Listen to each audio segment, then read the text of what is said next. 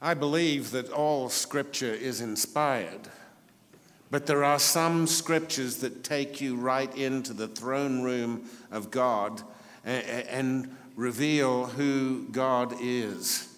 And such a passage is 1 Corinthians chapter 1, beginning in verse 18. For the message of the cross is foolishness to those who are perishing, but to us who are being saved, it is the power of God. For it is written, I will destroy the wisdom of the wise, the intelligence of the intelligent I will frustrate. Where is the wise person? Where is the teacher of the law? Where is the philosopher of this age? Has not God made foolish the wisdom of the world?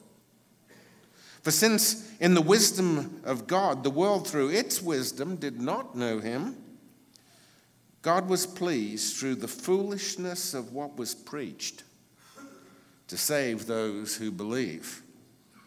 Jews demand signs, and Greeks look for wisdom. But we preach Christ crucified, a stumbling block to Jews and foolishness to Gentiles. But to those whom God has called, both Jews and Greeks, Christ the power of God and the wisdom of God. For the foolishness of God is wiser than human wisdom, and the weakness of God is stronger than human strength. Let me repeat that. For the foolishness of God is wiser than human wisdom, and the weakness of God is stronger than human strength. I've told this story before, but for me it is such a telling story. The little boy who went to Bible school, he'd never ever been to church. He'd never been around a Bible. His family was not religious, and he shows up one Sunday with a friend at Sunday school, goes through the lesson, and comes home, and he's greeted by his mother, and his mother says, "What was it that you learned today in church?" And he says, story about some guy named Moses. And the people of Israel, and she says, well, tell me the story. And he says, well, it was just amazing. The Israeli army was in full retreat, and the Egyptian army was coming up behind them, and their planes, they were shooting at the Israelis, and their tanks were firing shells at them, and they got to the Red Sea, and they built a pontoon bridge, and they went across the Red Sea, and then the Egyptians, their artillery and their tanks got stuck in the mud, and they got away. My mother is sitting there absolutely just appalled. And she says, "That's what they taught you in church?" And he said, "Oh, no, but you'd never believe what they told me." For the foolishness of God is wiser than human wisdom, and the weakness of God is stronger than human strength. And we make a mistake when we try to make it intelligent. It's the foolishness of God that is where the power is. And this book is about God's foolishness from start to finish. The whole Bible is the story of God's foolishness. Well, and of course it begins long before the story of Moses, doesn't it? For Israel, It begins with a wandering nomad named Abraham, like a nomad that never knew where he was going. He just knew he was supposed to be going. So he got himself going. A foolish nomad who was told, "You'll be the father of many nations. Your offspring will be as numerous as the stars in the heavens, as the sand on the seashore."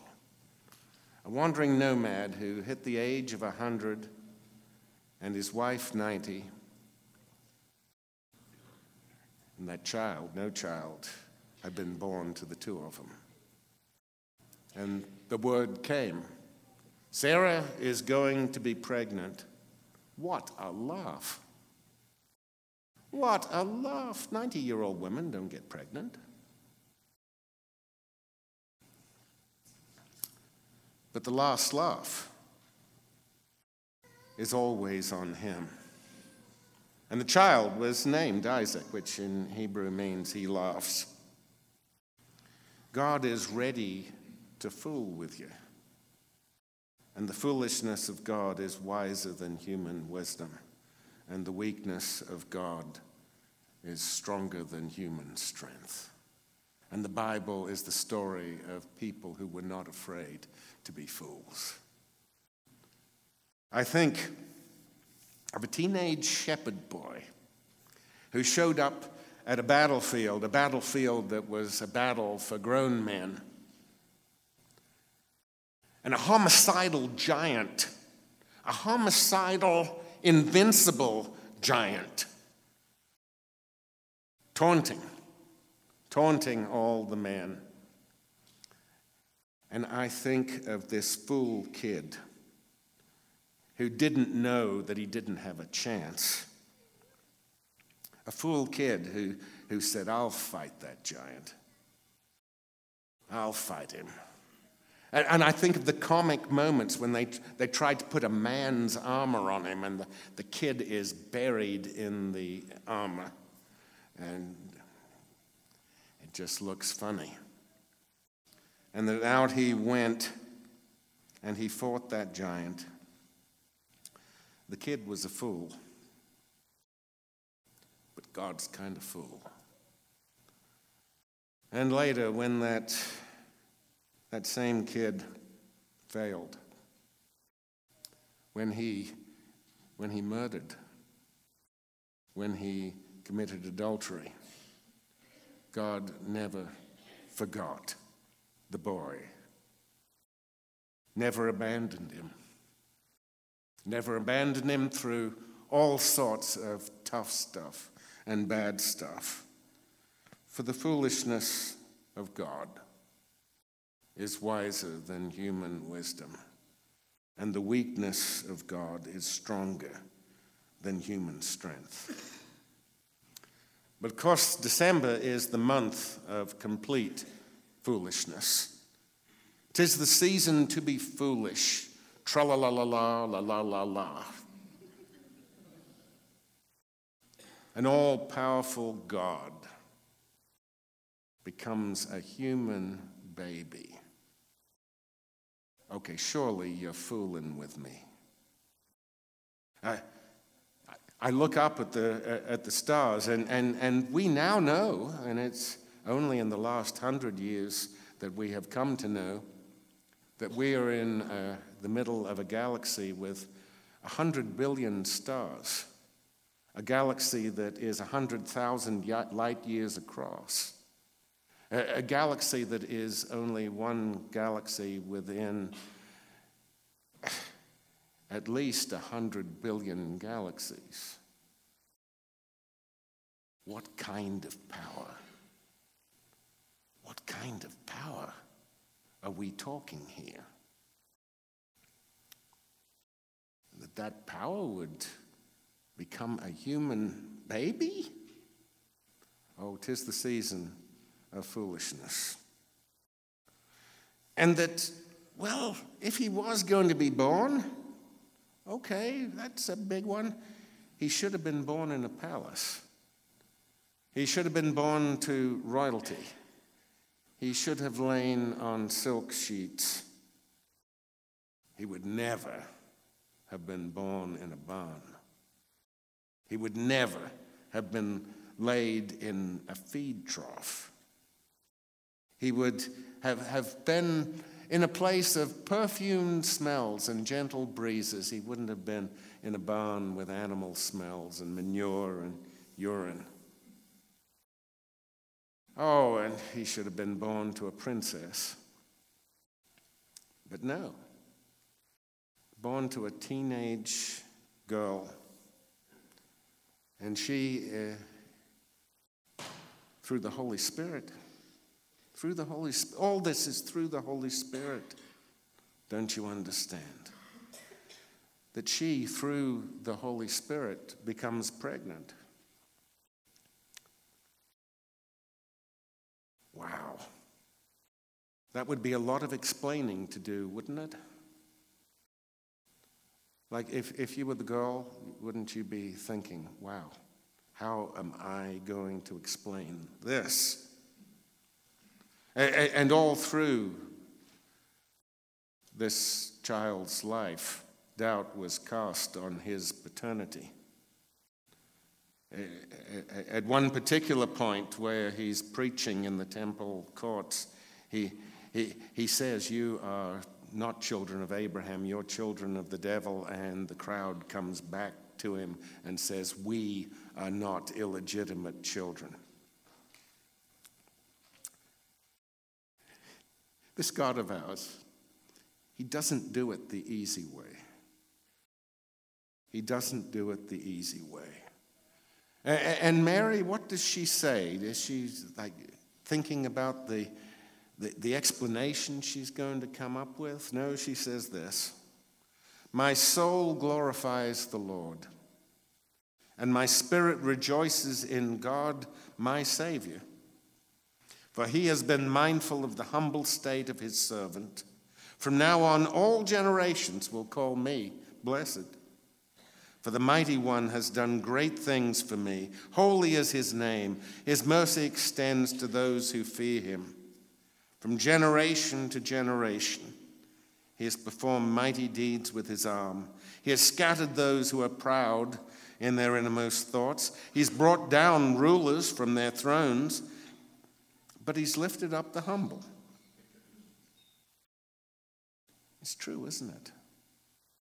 All through Scripture, he lifts up the humble. All through Scripture, it's the underdog. He has filled the hungry with good things. He's sent the rich away empty. He's helped his servant Israel, remembering to be merciful to Abraham and his descendants forever, just as he promised our ancestors. The foolishness of God is wiser than human wisdom, and the weakness of God is stronger than human strength. And those who are willing to be fools for God will be lifted up and will know him. Jesus' birth is the greatest story of the foolishness of God. You think that God should have, okay, if he's going to be born, let's at least have him be born in Rome or in Ephesus or Jerusalem or Alexandria, like somewhere, somewhere important. But he's born in Bethlehem. Tiny little village. It doesn't rate as a town. I mean, if we're going to be anachronistic, like they didn't have more than one stoplight in town. This is, and whatever you may believe about who Jesus was, you have to admit, whether you're a believer or an atheist, that this life was the most influential life in the history of the world. There's no argument there. There can be no argument there. It's as if he were born in Muleshoe, Texas. Now, if you're from Muleshoe, please don't get on to me. I have nothing against Muleshoe. But I'm just saying, if you've got a guy that changes the lives not of millions of people, but of billions of people, and it was foretold that it would be from your little town,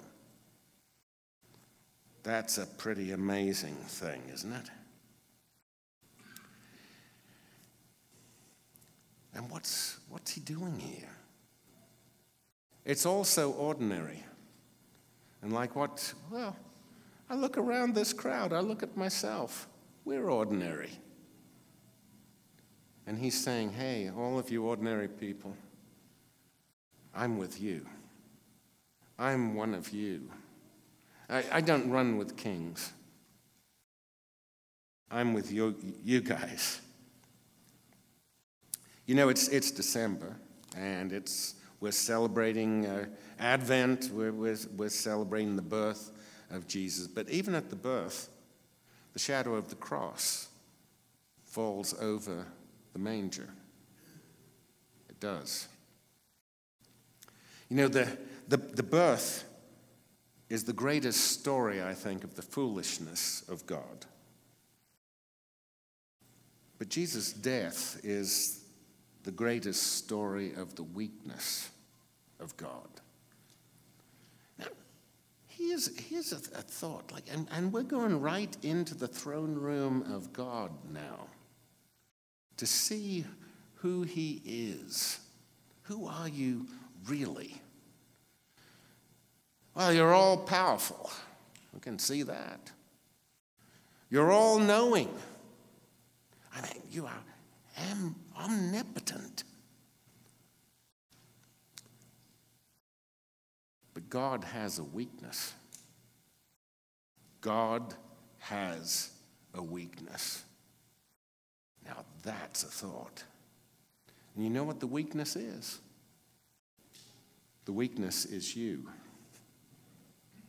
You are his weakness. He loves you dearly. And if you love someone dearly, then it comes at a cost. You can't love someone dearly and it not come at a cost. When you love someone dearly, you make yourself vulnerable to them.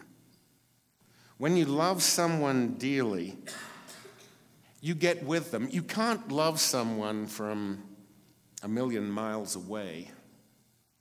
You can't love someone from the other side of the galaxy. The only way that you can love someone is up close and personal. The only way that you can love someone is to share the hurt, to touch one another, to feel together with one another, to hurt. And that's God's weakness. And that's his power. And that's our power. And it's big. Folks, it's big. It's bigger than the Milky Way galaxy. And it is more amazing than what we look at. What we look at when we look at the stars, it's more amazing than that. He knows you, and he has a weakness for you. You need to know that power. You need to know that. There's so much in the Bible to know about. Knowing about is really overrated. You can know about and you can intellectualize all day long and not get to the reality. And Paul warns against that. He says, you know, it's all well and good. You need to know this foolishness. You need to know God's power.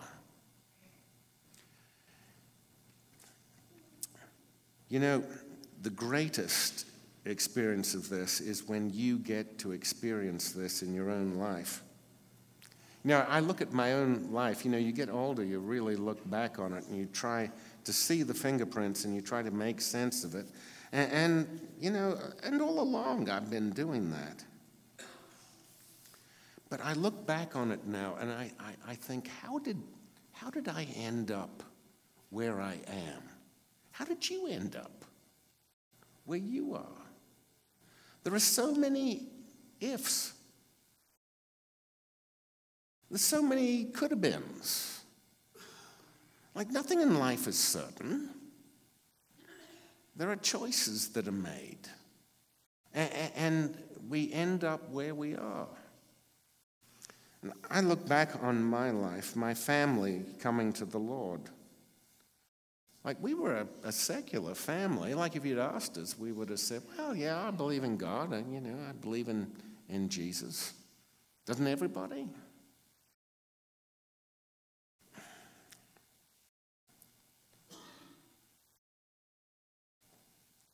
And then through a series of unlikely events, we become Christians, and within 3 years, my dad is training to be a missionary, and then we're off to Africa. I look at myself being a preacher. You know, it would be really nice if I could stand here before you and tell you, oh yes, I had this lifelong sense of calling, and I walked the walk into where I am. No, I stumbled into where I am. Now, I said this in the first service. You know, if you'd known me when I was 19, you know, thank the Lord you didn't know me when I was 19. Like, you would never want me to preach here. You'd be thinking, who is this guy? I was, oh gosh. Oh, you know, I tried every major under the sun. I was like going to be this, I was going to be that. And I was a bit of a wise guy. And I remember, like, one time I preached a Sunday night. You can do that on the mission field, if you know. I mean, and very charitable member of the congregation, a sweet lady, was encouraging, and she said, "Ross, do you think you'd like to be a preacher one day?" Now, my dad was a missionary, and I always respected my dad, and I always respected what he was doing. But I remember, like, just coming back at her and said, "Only if there isn't anything else I can do."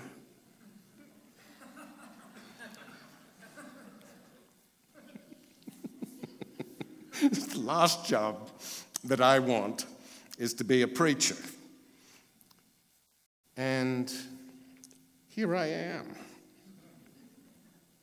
Here I am, and I look at it like the doors were closed. Other doors were opened.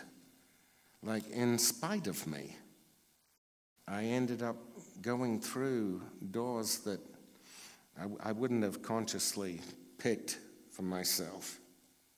And I think, you know, one thing about me, like, if you know me at all, if I were to sum up how I am, I would say I'm interested in everything and nothing else. All sorts of things interest me. I just love interesting things.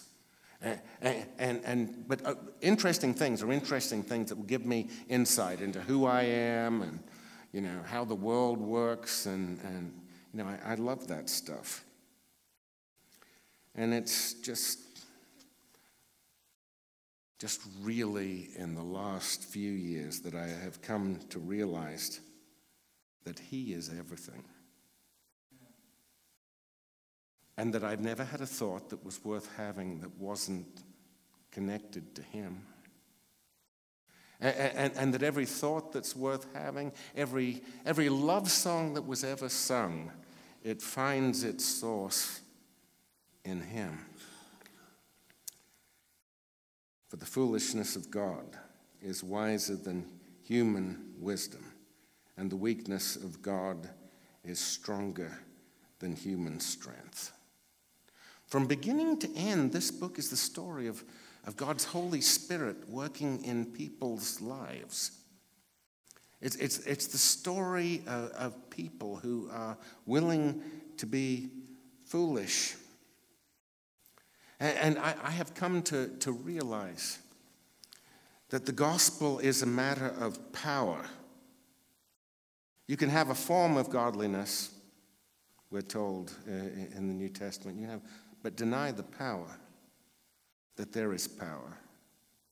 That there is power from the creation of the world and power through all of these stories of the Holy Spirit moving. And that power leads to the pregnancy of Mary. And that power raises Jesus from the dead. And that power on the day of Pentecost is poured out on God's people. And while everybody's trying to make sense of it, Peter gets up and talks about Jesus and says, look, get baptized for the forgiveness of your sins, and you will receive the gift of the Holy Spirit. And that promise is for you and for your children and for all who are far off, for all whom the Lord our God will call. That this Holy Spirit that raised Jesus from the dead is for us and in us, and that we have this power. If I asked you to tell your stories, what stories we would have in this room, I am sure. If I asked you to tell me the foolishness of God in your life and how that has played itself out, I'm sure we could talk well into the evening and into the wee small hours of the morning. And what about the weakness of God? The ultimate truth of the universe, that the all-powerful God is vulnerable to us because he loves us and he hurts for us and he adores us. And we have all his love. We don't earn his love. We don't start out with a little bit of love and like we end up, it's like, well, you've done well now. We start out with the love of God poured out on us. And where our human abilities end, he takes off. In your adversity, in your failure, when you know you just can't go it alone, his power, his love. You don't find God in clever plans and human effort.